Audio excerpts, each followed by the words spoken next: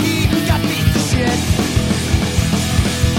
Laugh at the bands we hate. Our buds we used to skate when they're still there.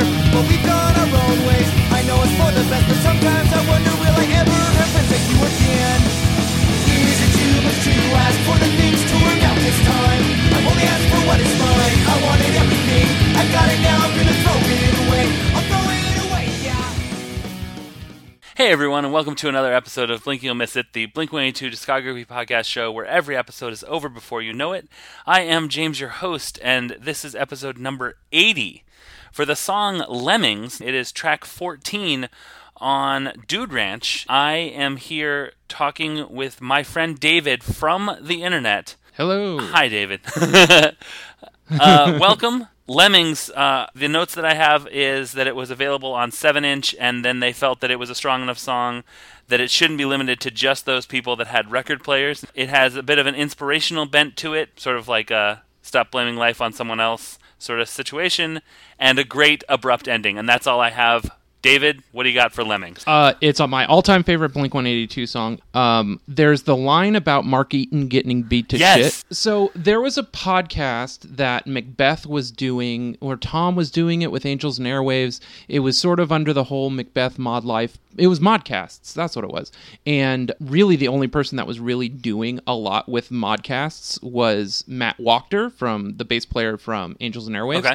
And he had a show called Getting to Know You. He actually interviewed Mark Eaton. Now, Mark Eaton these days is pretty much any To the Stars video content that you see that's well produced, Mark Eaton did.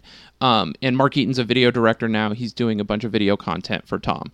At the time, he goes on and he tells Matt Wachter, we used to be really good friends with Tom, and then all of a sudden Mark started hanging around, and we actually hung out with Mark for a long time more than Tom. Tom was busy with girls and stuff, and Mark was always hanging around. And everybody would hang out late Saturday nights, and then Sundays, I guess there was some wrestling on, and Mark decided to start calling it Elbow Drop Sundays. And he would Mark Eaton says that, back in that day, Mark was a really big guy, and he would just jump off the top of a bunk bed onto whoever was sleeping on the floor and say, "Elbow drop Sundays," and just drop on these people that were not suspecting it. And so that's what that line refers to. But Mark Eaton also goes on to say that song is about that specific group of friends. And I grew up skateboarding.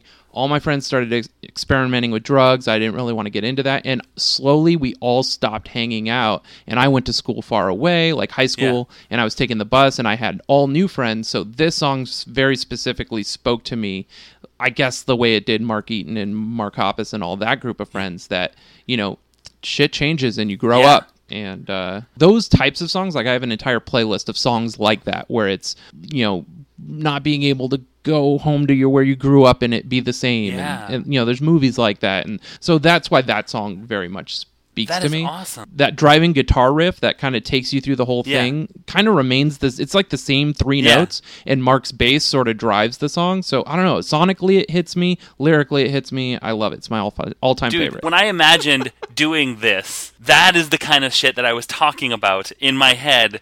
And to my friends, like, hey, wouldn't it be funny if I did this show? And they're like, no, that sounds awesome. This is what they're talking about. Holy crap, dude, that was great. David, thank you so much for sharing that. That's awesome. You have sent you sent me a podcast link. Is that the podcast that you sent me? I literally trimmed out just the part where Mark Eaton talks about Lemmings. I am going to put that in the blog so that people can listen to that. And David, thank you so much for being on. Where can people find you on the internet? I've got two things. I've got a Disneyland podcast, if that's your thing. It's called Remain Seated, Please. And I have a Twitter account dedicated to finding out Mark Hoppus's favorite Back to the Future film. So if you could retweet me at Asking Mark 182. Well, David, you know this, but if anyone else wants to know how to get in contact with me, you can tweet me at Blink226Racer. That is Blink182 plus 44, Racer like Boxcar Racer. You can also email me at blink226racer@gmail.com, or leave a comment on the blog at blink226racer.wordpress.com. David, we're going to have you back in 9 short episodes, but until then, thank you so much for coming on and sharing that amazing story with us. Bye-bye.